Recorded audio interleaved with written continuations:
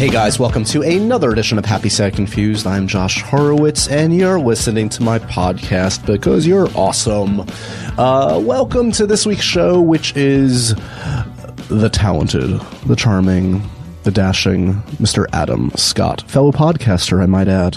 If you're not checking out his podcast with Scott Aukerman, All About You Too, on the Wolf Pop Network, well, I don't know what your glitch is, dude. Check it out. But also of note, and talked about in this podcast, among other things, is Hot Tub Time Machine 2, which is now out in theaters, which you should check out if you like funny things with smart people like Adam and Rob Corddry and Craig Robinson and Clark Duke. That is worth your time. As is this podcast, which was a blast. Adam is a fan of the podcast. He's been very kind in the past about wanting to appear, and I was thrilled that he made some time when he stopped by New York to chat. Lots of fun in this one, going down through his career, some interesting films, to say the least, early on, the likes of which you probably weren't aware of. Did you know Adam Scott was in a Hellraiser movie? He was in a Star Trek movie, plus lots about Party Down and Parks and Rec and the aforementioned Hot Tub Time Machine. Adam's just a smart, fun, cool dude. So he was on the list for a while, and like I said, thrilled that it happened, that we made it work on his hectic schedule. So that's about all I have to say, because this is a long one. He was able to stop by for a while, so I'm going to throw right over to this conversation. As always, guys, hit me up on Twitter, Joshua Horowitz, and go over to wolfpop.com and check out all the amazing podcasts over there. But now, folks, it is time. Settle back. Keep running on that treadmill. Do whatever it is you do. Enjoy Mr. Adam Scott.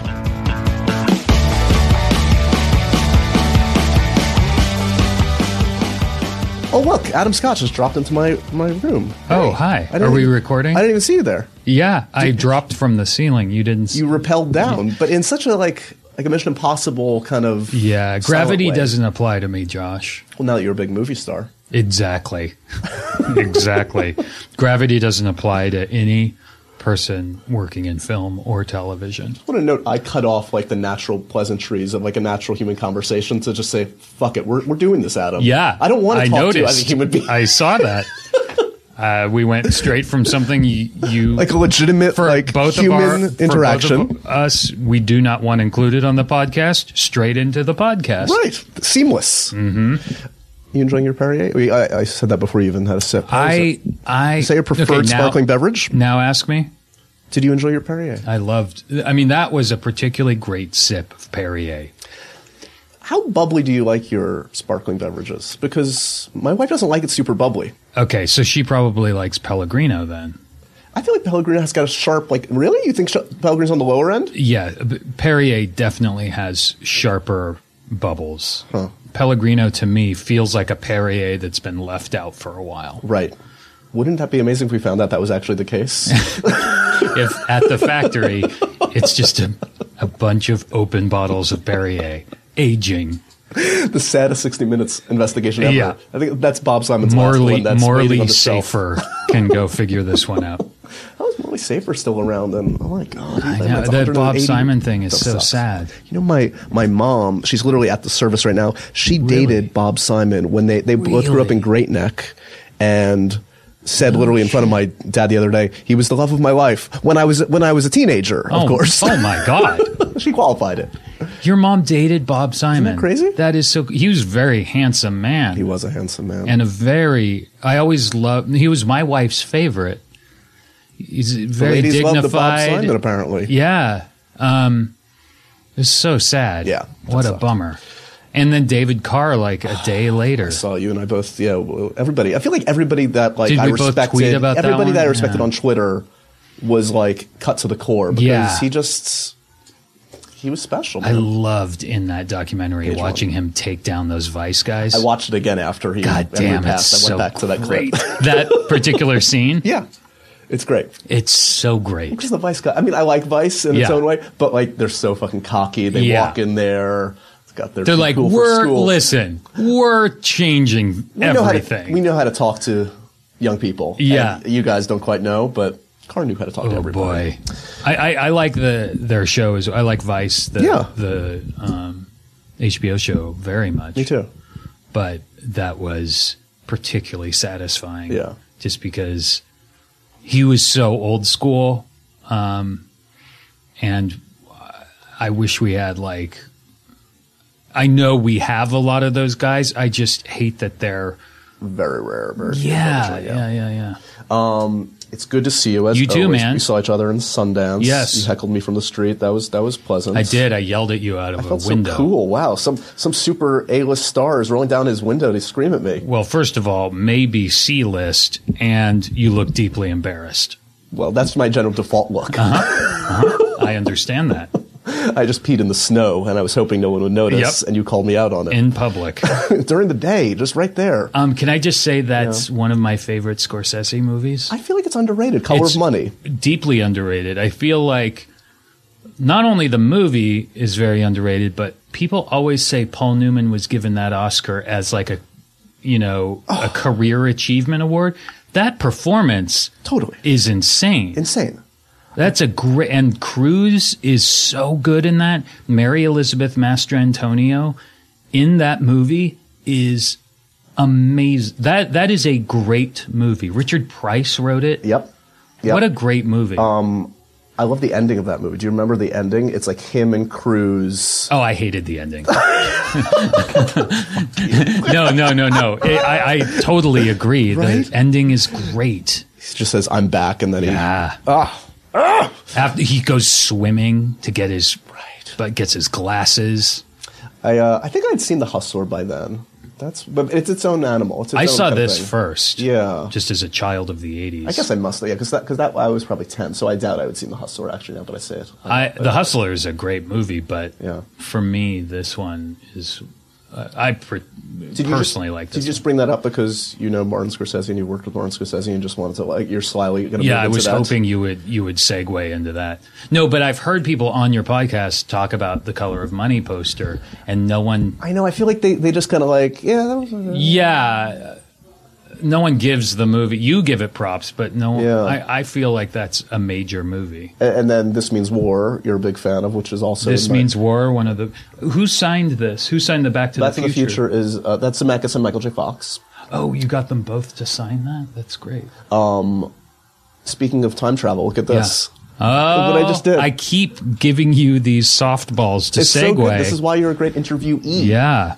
Congratulations on Hot Tub Time Machine 2. Thank you very much. I enjoyed it very much. Oh, you saw it? I now know to look people in the eye when I tell them that I actually enjoyed their film, because recently, I'm not going to name the film in Sundance, an actor, a couple actors asked me before the interview what I thought of the movie. I did not look them in the eye. Yeah. I did not enjoy their movie. Yeah. And I said it was crazy. And did they call you? They totally called me out.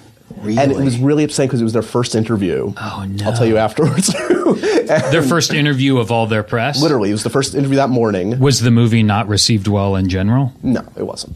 So I was not an outlier. And honestly, it colored the interview. It was sort of I might be able to call what movie it was if you, after the... Okay, we'll play that game That's afterwards. such a bummer. I know the feeling of... Who's it more uncomfortable for doing press when you know the movie's shitty? I guess it's more comfortable for you. You have to just go through it. And Yeah, it's uncomfortable. It's a bummer because you have to support it because you even though it's not great, you still want it to do fine. Yeah. Because you worked on it and you're obligated to try to get the word out or whatever. But you know it's not great. You know that no one that sees it will like it. At least with Hot Tub, I know for a fact this is going to hit the bullseye for a certain sect. Like everyone that loved the first one will think this is funny. I wouldn't think, Bob Simon would love Hot Tub Time Machine 2. I heard this was the last film he saw before it passed. Oh, boy. No, you're totally right. I mean, it totally works within the parameters that it's supposed to work. Absolutely. And there's a lot of really funny stuff in it. But I've certainly been on that end where there's a movie that does not work on any level, truly. And but you have to interview. You know, it's a bummer. This one, you were not in the first Hot Tub Time Machine, Right. correct? Right. I do my research. Yes. You were not, right? That is correct. That's all I know about. That's all I Very know about good. your career. Very good, So if you Josh. could just lead me the rest of the Yes. way, that would be great. No, but obviously, and you're not like playing the John Cusack role by Right. any means. I'm playing but that would've his been fun. son 10 years in the future. So Right. I was born, it's like 10 years in the future. So I'm the same age as the guys, and they come to the future, and I'm there. I'll say this because you're not allowed to, but I'm guessing it was probably a lot more pleasant set this time around, trading John in for you. Oh, I'm not going to touch I know, that of one. course not. No, I'm not.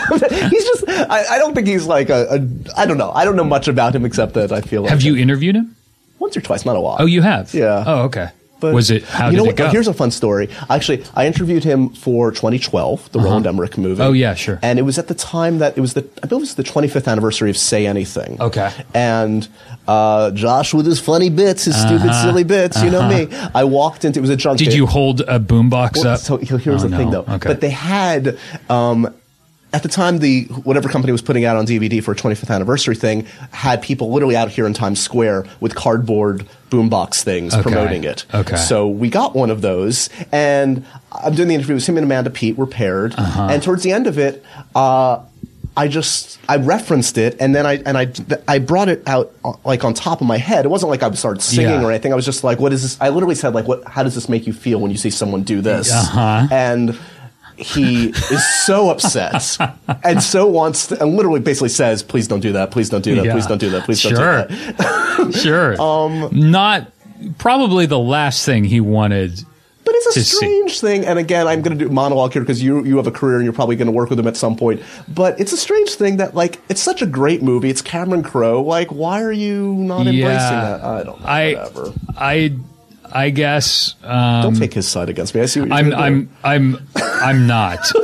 I'm just thinking, just not knowing him at all, but just gleaning from his work what I would think his personality would be like. I guess I would think that that's not something he would love. But you know, his work is like unparalleled. Like, oh, yeah. No, totally. That dude has some classic movies and just classic performances. Yeah. Just amazing stuff. When you're in a junket and some stupid schmo like me, like some clown comes in with a prop or a clown wig or something, how do you feel? You know what? We just did the junket in LA, and when people come in with stuff that they've planned or props that they've brought in, for me, it was a breath of fresh air. Yeah. And it just kind of cuts the tedium. Yeah. And the interview is so much better because it livens everyone up. You get your kind of brain going again. Right. Because after 2 days of answering the same 4-5 questions or whatever, you start to sort of become a zombie. So there were only a handful of people who did bring in like a game or whatever. And it was great. And me, Rob, and Clark, and Craig would applaud them every time they did bring something in. Just to bring you some sanity and break you out of the monotony. Yeah. Well, and also, as you mentioned, you're doing it with like some crazy, awesome improv guys by your side that can like... That's true. Literally every year, I think, at Comic-Con, where we do an insane amount of interviews, my favorite interview, not necessarily the one that's most watched, it should be... Children's Hospital? Children's Hospital. Yeah. That group, which I know you've been on, is... They're great. Insane. Yeah. Everybody there. I think Erin Hayes, who's on that show, is someone that she doesn't get much... Just great. Just so solid. Credit. Yeah, I know. She's a giant star waiting to happen, I think. So this one, I was watching your wonderful appearance in a hot tub this morning on the Today Show. Oh, yeah. It was really good. You watched that? Well, I watched it for you. Oh, wow. Yeah, nice. Wow. Congrats. Doesn't really Why does that? merit That does not apply. For operating my television and watching my work. You mentioned you signed on to this without seeing a script. That's true. That's ballsy. That takes cojones. Yeah, it's not a smart thing to do, but I just figured it would be fun. Yeah. And I was right. But I will say that Steve Pink, the director, pitched me the movie over the phone. I agreed to do it. It sounded fun. And then like a month later, I got the script that they had written between him pitching me it and me getting the script. And the script was wildly different from what he had pitched me on the phone. I like it in that, like, I feel like it's the closest I'm going to get for at least a little while to a Bill and Ted sequel, which I'm desperately trying to will into existence. Because it is in that sort of, like, absurdist, like, just embrace the insanity. Of time, like, doing away with any Don't try to justify it, Looper style. Explain nothing. Yeah, Looper is in a whole other universe than a hot tub time machine movie. If Joseph Gordon-Levitt or Bruce Willis had just walked by at a certain point, that would have been fantastic. Looper is referenced in the movie, isn't it? You're right. Yeah, Don't they say something about it? Yes, they do. They do. I saw it a long time ago. I think it's slightly different now. Yeah, a lot more erotic. Very erotic. So what are you up to right now? Parks and Rec is done? Parks and Rec is done. We finished 2 months ago. It was sad. It was happy in a way because we all felt great about the last season, and I think the finale is so lovely and funny, but I think it's a really great finale. Finales are really tough to do. Yeah. But I think Mike and the writers really nailed it. And I can't wait for people to see it. It's going to come relatively soon, I feel like, because they're doing 2 at a time now. Yeah, tonight there are 2 episodes, and then next week is the finale. Oh, wow. So that's when this goes next up, Tuesday. This is the week of the finale, guys. This goes up This goes up Monday. Monday. Okay, so yeah.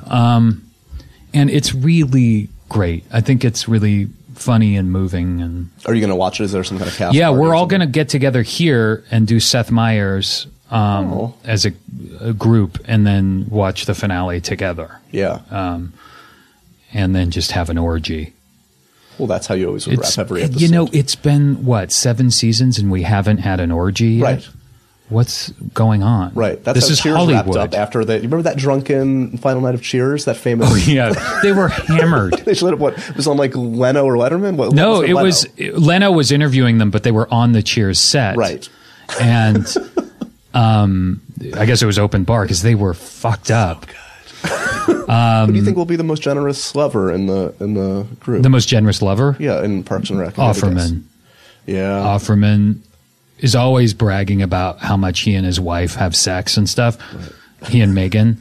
So I feel like he's going to have to live up to that. Yeah. He's probably dreading this night now. Just go crazy on everybody.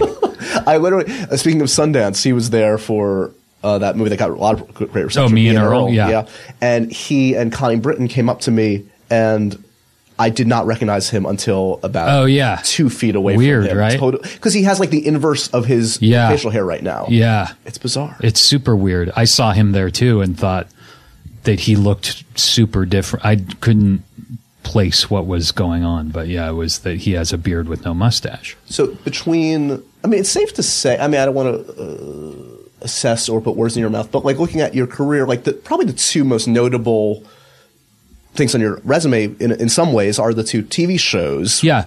Right? Yeah. Is that something where, I don't know, does it surprise you? Is it something that you learn from going forward? Are you sort of like, obviously you have this film coming out, I'm sure, and you've produced some films, and The Overnight was very well received at Sundance. Where's your head at? Because it seems to me you're kind of like of the modern age in that you are sort of platform agnostic. You don't really give a shit what size the screen is as long as the content's good. Yeah, I think so. I think especially... Sorry, I'm going to take my jacket off. Please do. That's a tradition. This is short sleeve. Short sleeves under this. You understand it's like 6 degrees outside. I don't... Do you have a second coat? I don't acknowledge... It's right there, there Josh. I don't... You fucking calm down. Using my name was not necessary. Josh? It's right there. All right, Dad. Yeah, I the Ghostbusters 2 picture is freaking me out. Stare at the Vigos. That's another one. If you've heard the podcast, and I know you've heard a couple at least, that one comes up a lot, and I feel like it's more about me than them. A lot of people don't have anything to say about Ghostbusters. A lot of people don't recognize what it's from. There's that.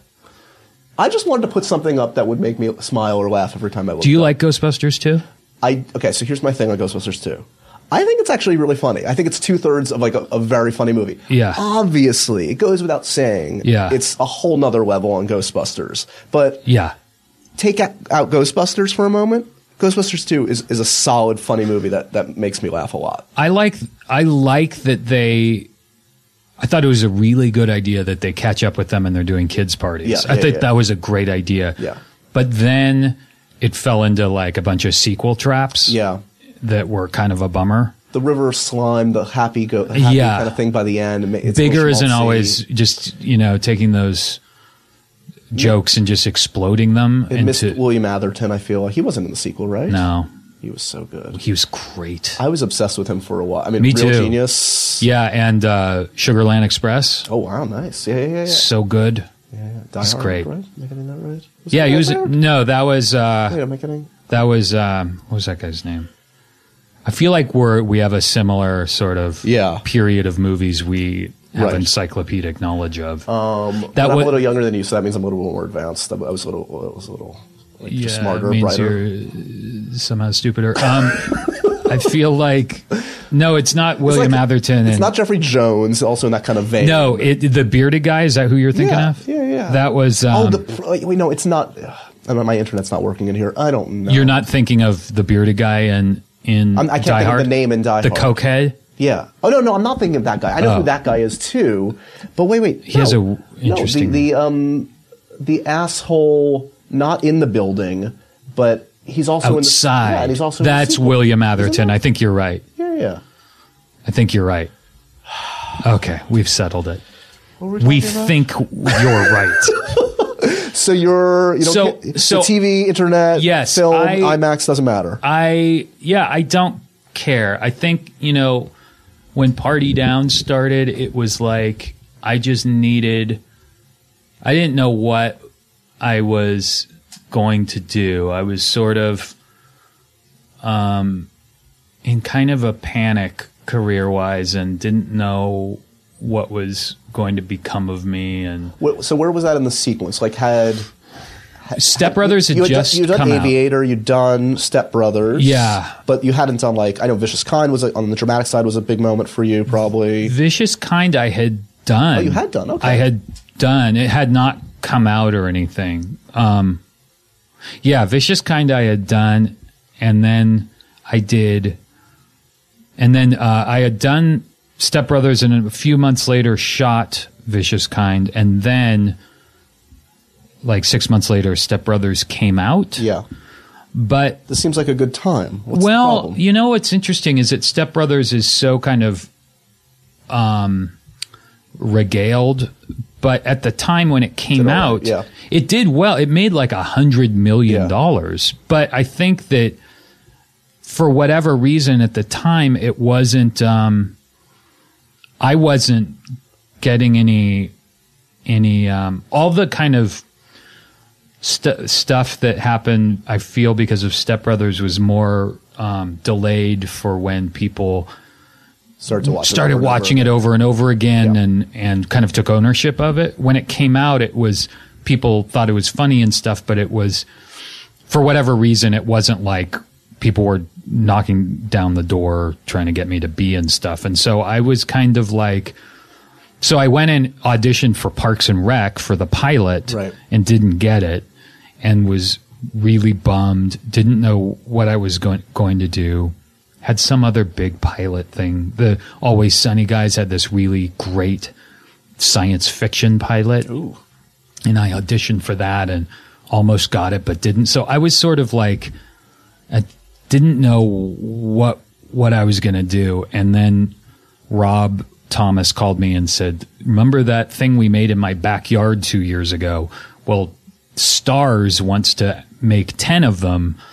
And so I was like, sure. I mean, I literally had nothing else to do and wasn't sure. It was pre Mad Men really exploding. It was pre it was like, what's Stars? Right. And these kind of what seemed to be fringier kind of cable outlets that were all experimenting in drama and comedy. And it wasn't yet to the place where content was king. It was networks really mattered still. So I didn't know if anyone would see it. And so we made the first 10 just not knowing if anyone would ever see. I mean, I think we all thought it would be like, best case scenario, it would be like Psych or something, like a show that's there, but people don't go crazy. I mean, I know Psych. No, I get it. But like those USA shows, it's like, wait, that's in its 7th season? What is Pacific Blue? Like, what? Exactly. No disrespect to Psych, because those two guys are great. But I just thought, what if we might do this and I just thought it might be, I just didn't know. And so we did it, but around like the third episode, it started feeling really special. And we all were like, are we doing something cool here? It feels like we are. And the writing was really good. So anyway, and so did that, because I mean, it was never obviously like a ratings like powerhouse by any means. Series finale had 14,000 viewers. Truly? Yes, that is true. So good. Yeah. No, so that was industry-wise, the right people were watching it. Eventually, yeah. By the time I was on Parks, it had caught on. Yeah. I think it was on Netflix, and that's why. But Stars wasn't really pushing it out there. I remember I went to Stars headquarters in Denver. Lizzie Kaplan and I went there to like press the flesh or say hi to the people who work their headquarters are in Denver. And so we went out there and I remember we were like in their cafeteria and they had these little cardboard stand-up things on all the tables in the cafeteria that had our picture and it said like party down Fridays at 10. And you know, those stand-up things at bars and Lizzie and I were like, oh, this is great. Is this going to be in like college bars and stuff? And they're like, oh, no. This is just for our cafeteria. Thinking big. Always. Yeah. So we were like, oh, shit. We're tempering our expectations. Yes. So we never thought anything would. So, but it just, there's a very long answer to your question, which was Party Down was a really good lesson in it's the content that matters and people will find it.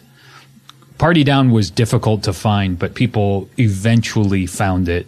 And it ended up really being, I think, incredibly valuable for me. It was also a good lesson, like, find stuff that you enjoy and do it with people you enjoy. And if it feels good, then maybe it's good and people will find that. Like, you should lead with your heart a little bit as far as material goes. Leading with your heart probably led you to Hellraiser Bloodline as well. Yes, absolutely. Well, let's talk about your genre career because I'm a huge Star Trek fan. So the fact that you're in a Star Trek film, Star Trek First Contact, which is a quality Star Trek film. Is it? What? I'm not a big Star Trek person, so I don't really know. This is our first point of cultural difference. I don't know why I never got into it. I love the J.J. Abrams ones, but I feel like those are very Star Warsy. There is that. So you were on the Defiant, right? You weren't on the main ship, or did you get to the main ship? Defiant. I only know that because my character's name is Defiant Con Officer, and that's not a description of his temperament. Up until this moment, I thought it was. I thought it was because I was defiant. I swear. Well, here's the way to figure this out. Was Patrick Stewart on your bridge, or was it Worf screaming? Worf. Yeah, you were on the Defiant. Yeah. Seriously? I think I died in it. Have you seen the film? Yeah, but it's unclear if I perish or not. So this was an important experience, clearly, for you. Well, I think I had auditioned for some bigger role, and so this was kind of thrown to me. Right. And you probably were like for like the Neil McDonough role or something. I think you're right. Hawk. I think you're right. Yeah. And that's the next tier up, I would say. Was Hawk? Yeah. I would say that. I think I was in and out of there in like 3 hours to shoot my role. Yeah. I remember coming home and it was like 1 p.m. Right. And for Hellraiser, which predated that, this is a very early, maybe first film. First film. Yeah. This was the fourth in the series. Yeah. Did you go back and watch the first three? Did you feel like... I did. Did that help you? It helped tremendously. I remember it was my first movie and I was super excited to get the job. But even with all that excitement coursing through my veins, I watched the first three and was like, these are terrible. I know my place in the universe. I'm in the third sequel to a terrible franchise. Yes. But I still thought it would be a big deal. Should I see it? I didn't watch it in preparation for this. Hellraiser 4? Yeah. Well, Bloodline. It's not no, like it's Hellraiser super 4. shitty. I mean, it's one of the few films that's directed by Alan Smithy. Alan Smithy. I was going to ask about Yeah. that. Did you have a sense that the director was not enjoying himself or that he was going to be removed or something? Kevin Yeager was the original director. He's a special effects makeup artist. Okay. And he was really cool. And I think they fired him or something and got someone else to do, because we did like 2 different things of reshoots. This was like 20 years ago. How was your makeup in the film? Did he at least nail that? Yeah, I got killed. I don't remember how I get killed in the movie, but I know that at one point I disintegrated from old age, rapid aging. Like Indiana Jones and the Last Crusade. Yeah, I guess so. But yeah, it's terrible movie. And I'm not in it very much. I mean, it's really not that. Right. At the time, it was a big deal, but it's really nothing. Who was your first successful friend, peer? Was Rudd? Rudd, yeah, Rudd. Yeah, for sure. And was he someone that was like, okay, I see what he's doing. That's a path. I could see myself in something similar to what the kind of career he's crafting. Yeah, yeah, for sure. Because me and Rudd were friends because we went to the same school. Right. He was there a bit before me, but we kind of knew similar people. So we became fast friends after I had graduated from the school. And Clueless came out quickly, like 95, I guess. Something like that, yeah. And yeah, I always was like, man, because from 93 on, I was just hitting the pavement trying to get jobs. And I worked pretty steadily all the way up until, just doing guest spots and indies. And it wasn't like I wasn't working. I was just I never found the thing that I would. And looking back now, I was like, it's easy to see that I just never found the thing I excelled at. Like I never found the thing that made me feel comfortable. Like I was always pushing it. I wanted it too much. Like I was leaning into the ball a little too much. Right. I know nothing about sports, but that's the metaphor I'm going with. So what was is it all the way until Party Down that like you feel like I'm in my element? I'm not forcing it. I guess, I did this HBO show, Tell Me You Love Me, which was ultimately a really serious, like depressing show. Very good show. Now you watch it and you can see that it may have been influential, I think, just filmmaking wise on television, just kind of stark reality. And it was like Cynthia Moore, the creator of the show, her whole idea was to strip away all artifice, all pushing for emotion, all filmmaking artifice, all acting artifice, and just stark reality. And I think that was really good for me to sort of, because I remember while we were making the show, I was looking around at entertainment, at filmed entertainment, thinking, that's bullshit, that's bullshit, that's bullshit, but that's bullshit. Right. Like, we're just making something that is no more exciting nor boring than real life. That's what she was going for, and I really admired that. And I feel like that sort of gave me this new perspective on acting and not really pushing for it and just trying to just kind of relax. And so I think it affected me in a positive way. I don't know. I don't know what it was. I don't know if it's the job, Party Down, kind of me falling into that, or me getting a little older and kind of being a little more comfortable in my own skin. Right. But yeah, watching Rudd go from Clueless on was really inspiring. And we were, we're good friends, so it was tough too. Paul quickly became like a big star, and I was still like scrounging for guest spots on. So, but we were such good friends that, it kind of all that stuff sort of would fall to the wayside. But, I'd be lying if I said it wasn't tough sometimes. Sure. And now he's a superhero. Now he's Ant-Man. How crazy is that? Yeah, it's great. Have you seen the trailer for it? Of course. It's awesome. Yeah. Yeah. Yeah. It looks really good. I think that Rudd's being hilarious is going to be really, really a kind of terrific thing to have in one of those movies. And, he's one of those guys, like yourself and like the people I enjoy hanging around with and talking to the most. Like, he's just like, when people ask, like, what's Paul Rudd like? He's like, he's exactly what you would think he's like. Yeah. He's yeah. Yeah. Yeah, he's terrific. You've also worked with another Marvel superhero, I think. Did you share some time with Benedict on Black Mass? I was worried for a second that, like, I was going to say, oh, you're going to down the comedy route. What about drama? And then I was like, oh, wait, you're in this heavy drama thing coming out soon. Is he in a Marvel movie? Yeah, he's Doctor Strange. Oh, right. Yeah. Oh, your interview with Ethan Hawke. Ethan Hawke's interviews that he was doing around that period for Boyhood, right? They were really something to listen to, I feel. I found those to be pretty inspiring, particularly this one. Thanks, yeah. He's a great subject because I feel he really actually thinks about the questions and he's gone through the roller coaster a couple times. Oh, absolutely. And so self-aware about it. That's the movie, I think. Boyhood. That's that's your personal? Yeah. That and The Guest, I think, are my favorites from last year. I just caught up with like a month ago. Did you see it? Isn't it great? So great. So oh my fun. God. I like that previous one too. What was it? The I'm fucking blanking on it. Oh, You're Next? Yes, You're Next. Yeah. This was solid too. Yeah, they're I felt The Guest was like really just fully realized. Yeah. Like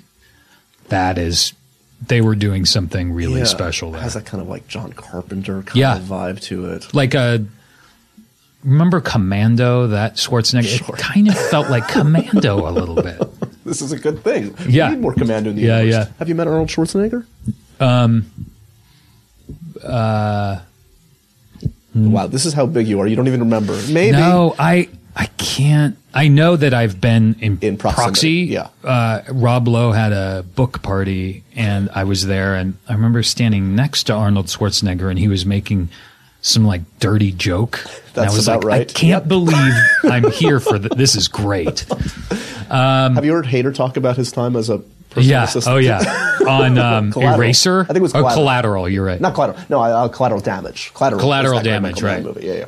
So wait, so Black Mass, I'm just curious about this because did you have a good time? Was that? Yeah, it was great. I met Benedict Cumberbatch, but we didn't. I mean, I'm in a scene with him, but we don't really interact in the movie. I'm just kind of there, but also depth. He was super nice, really, really cool guy. But I mean, are you conscious of that kind of thing where it's like, okay, now my comedy chops are like, I've got a rep, like I've got, like people are hiring me and look to me for that. Great. Yeah. I want to remind them I can also do something. Yeah, for sure. Yeah, sure. I mean, Step Brothers was my first, that's my first kind of foray into comedy, which is, I say it was like learning to throw the javelin at the Olympics, right. It was nerve-wracking, but it was my first real kind of foray into it. Before that, it was mostly like dramatic stuff. So yeah, I'm doing Black Mass was certainly really fun for those reasons, for doing something just totally different. I'm going to steal a question that I often hear. I'm a consumer of podcasts as much as I am a creator. Yeah. One that Chris Hardwick often asks, but I feel like this is valid. Sure. Would you want to host something? I feel like you could be a good interviewer. Oh, like a I don't know. Daily Show has an opening. That's all I'm saying. I mean, I have my podcast with Scott Aukerman. Right. But we don't really interview people. We just talk and act like morons. So you're just not interested in other people? No. I'm a sociopath. Absolutely. I do love, I think the only thing I would be good at is interviewing like filmmakers or actors. Because that's what I'm most interested in, but I don't think I would be particularly good at it. Like, no better than anyone that's already doing it. So why do it? Does Greatest Event in Television History have a path, or is it continuing in the way that you guys have been doing it? Like, is there an extension of that you guys are thinking of in terms of longer form or anything? I don't think so. I don't think we'll do any more of them. Really? Just because they're super hard to make. I would think. And we had very, very low budgets. They were really fun, but great. By the time we finished, Bosom Buddies was the final one. And when we finished shooting that one, I kind of felt like this is a bummer that we've ended on one that is clearly not going to cut together into anything. This is not going to work. We've sort of taken something that was funny at first and totally run it into the ground.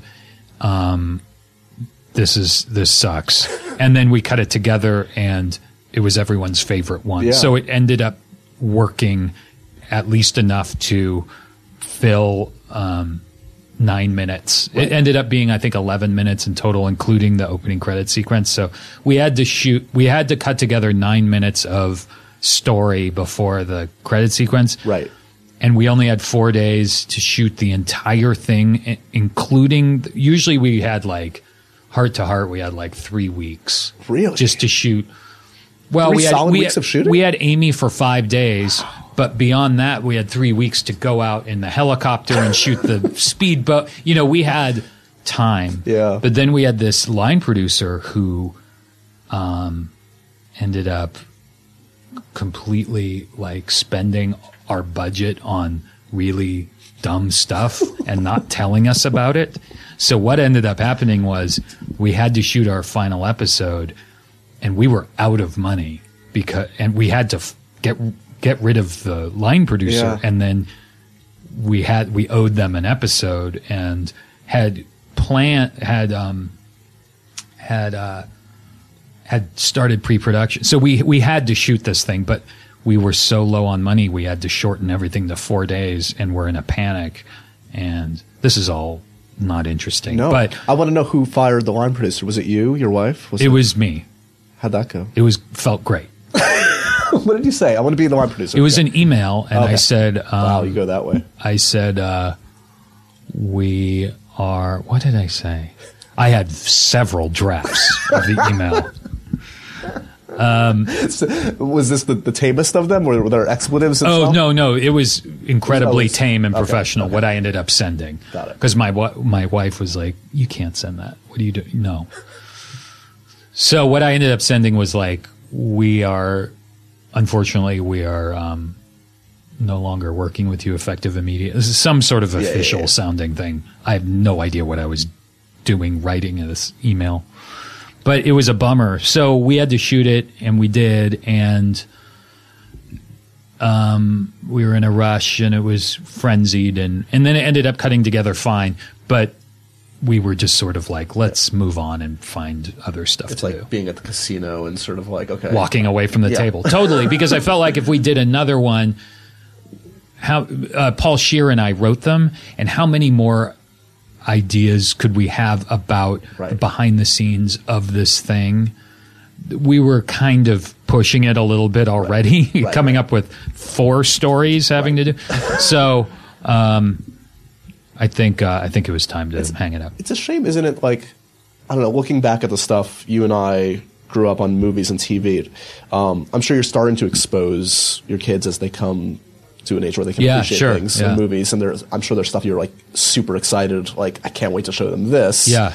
But the TV just doesn't, generally speaking, hold up in that way. That's for true. a variety of reasons. That's true. Like we can't.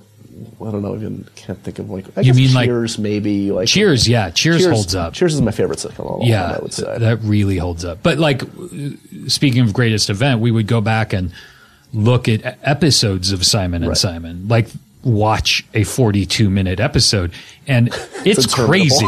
I mean, the shoe leather they show.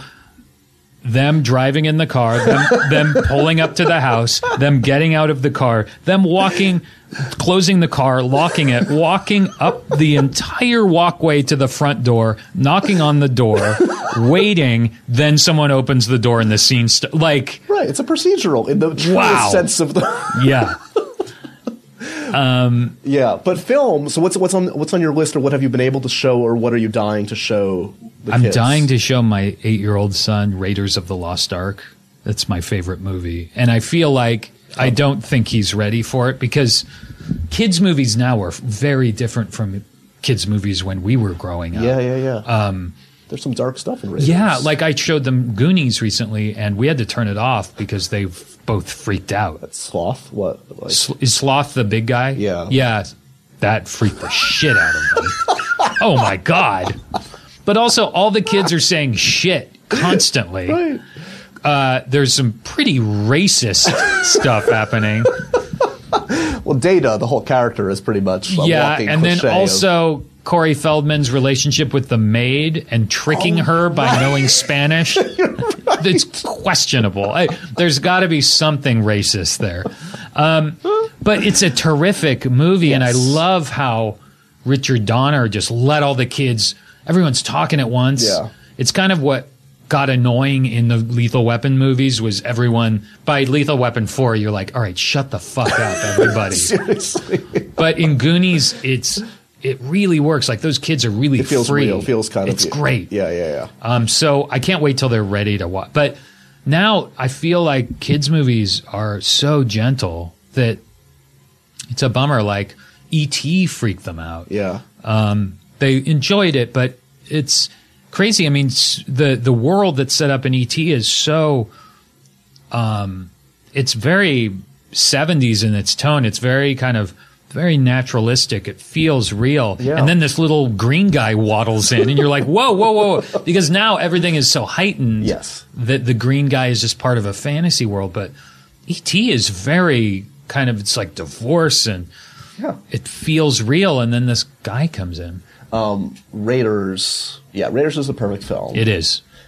Temple of Doom is a great film, too. Temple of Doom is my personal favorite. Yeah. But Raiders... is just I feel the best movie ever.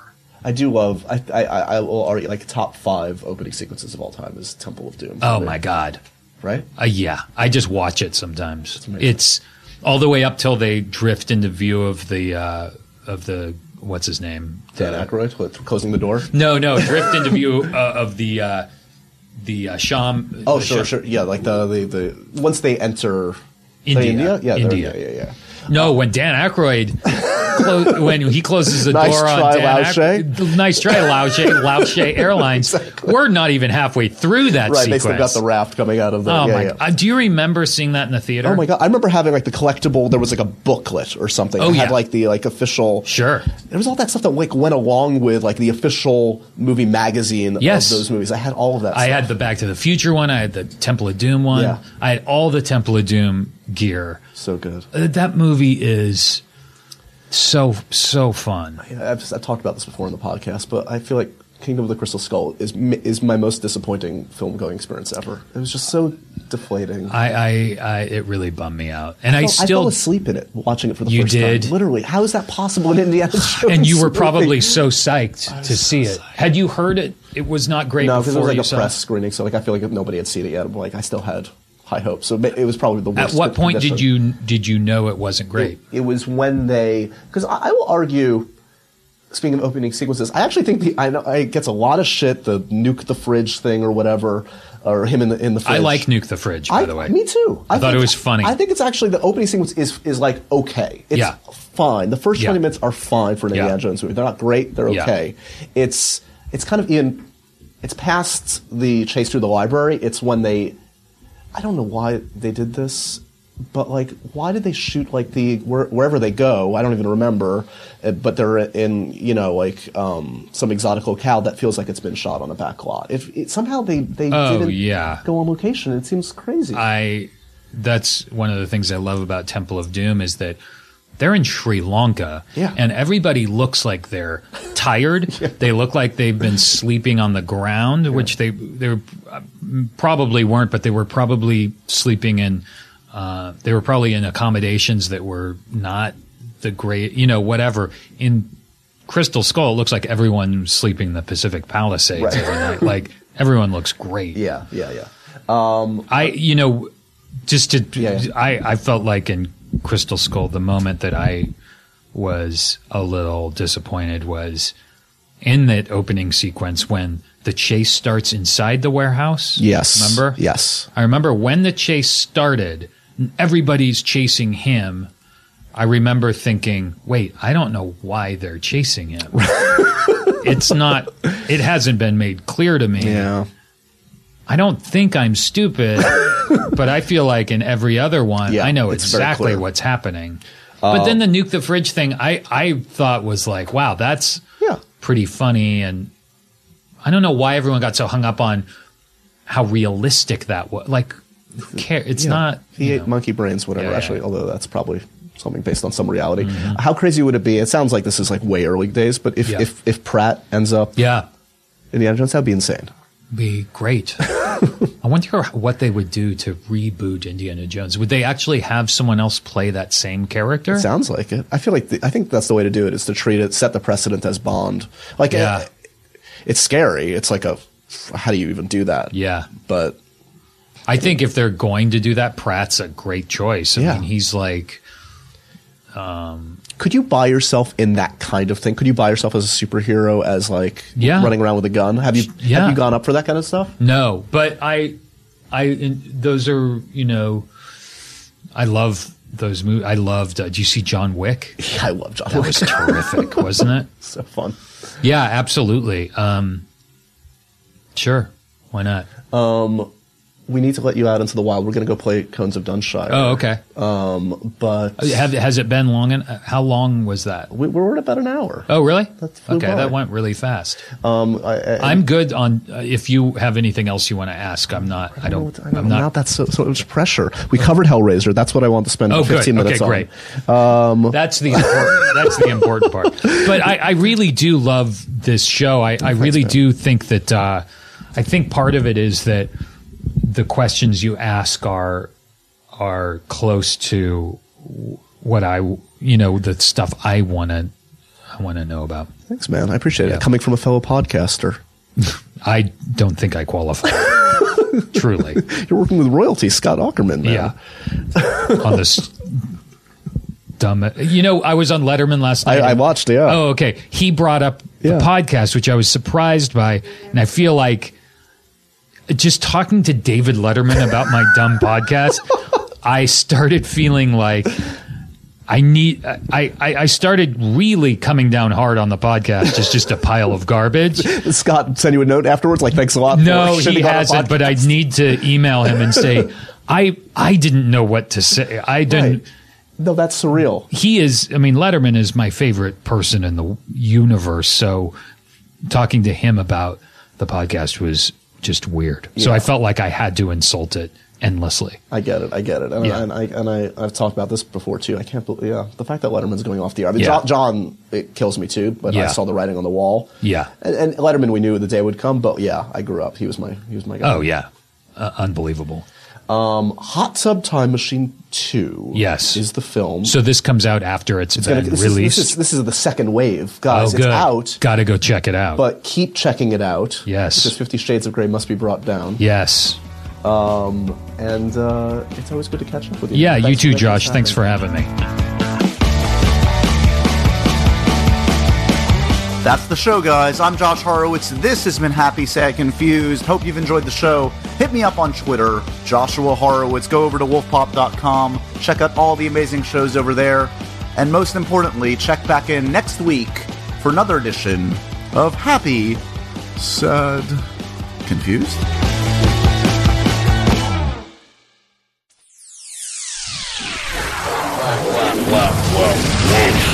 Pop. Pop? Pop. Pop. Pop. Pop. Pop. Pop. Wolf Pop is part of Midroll Media, executive produced by Adam Sachs, Matt Gorley, and Paul Scheer.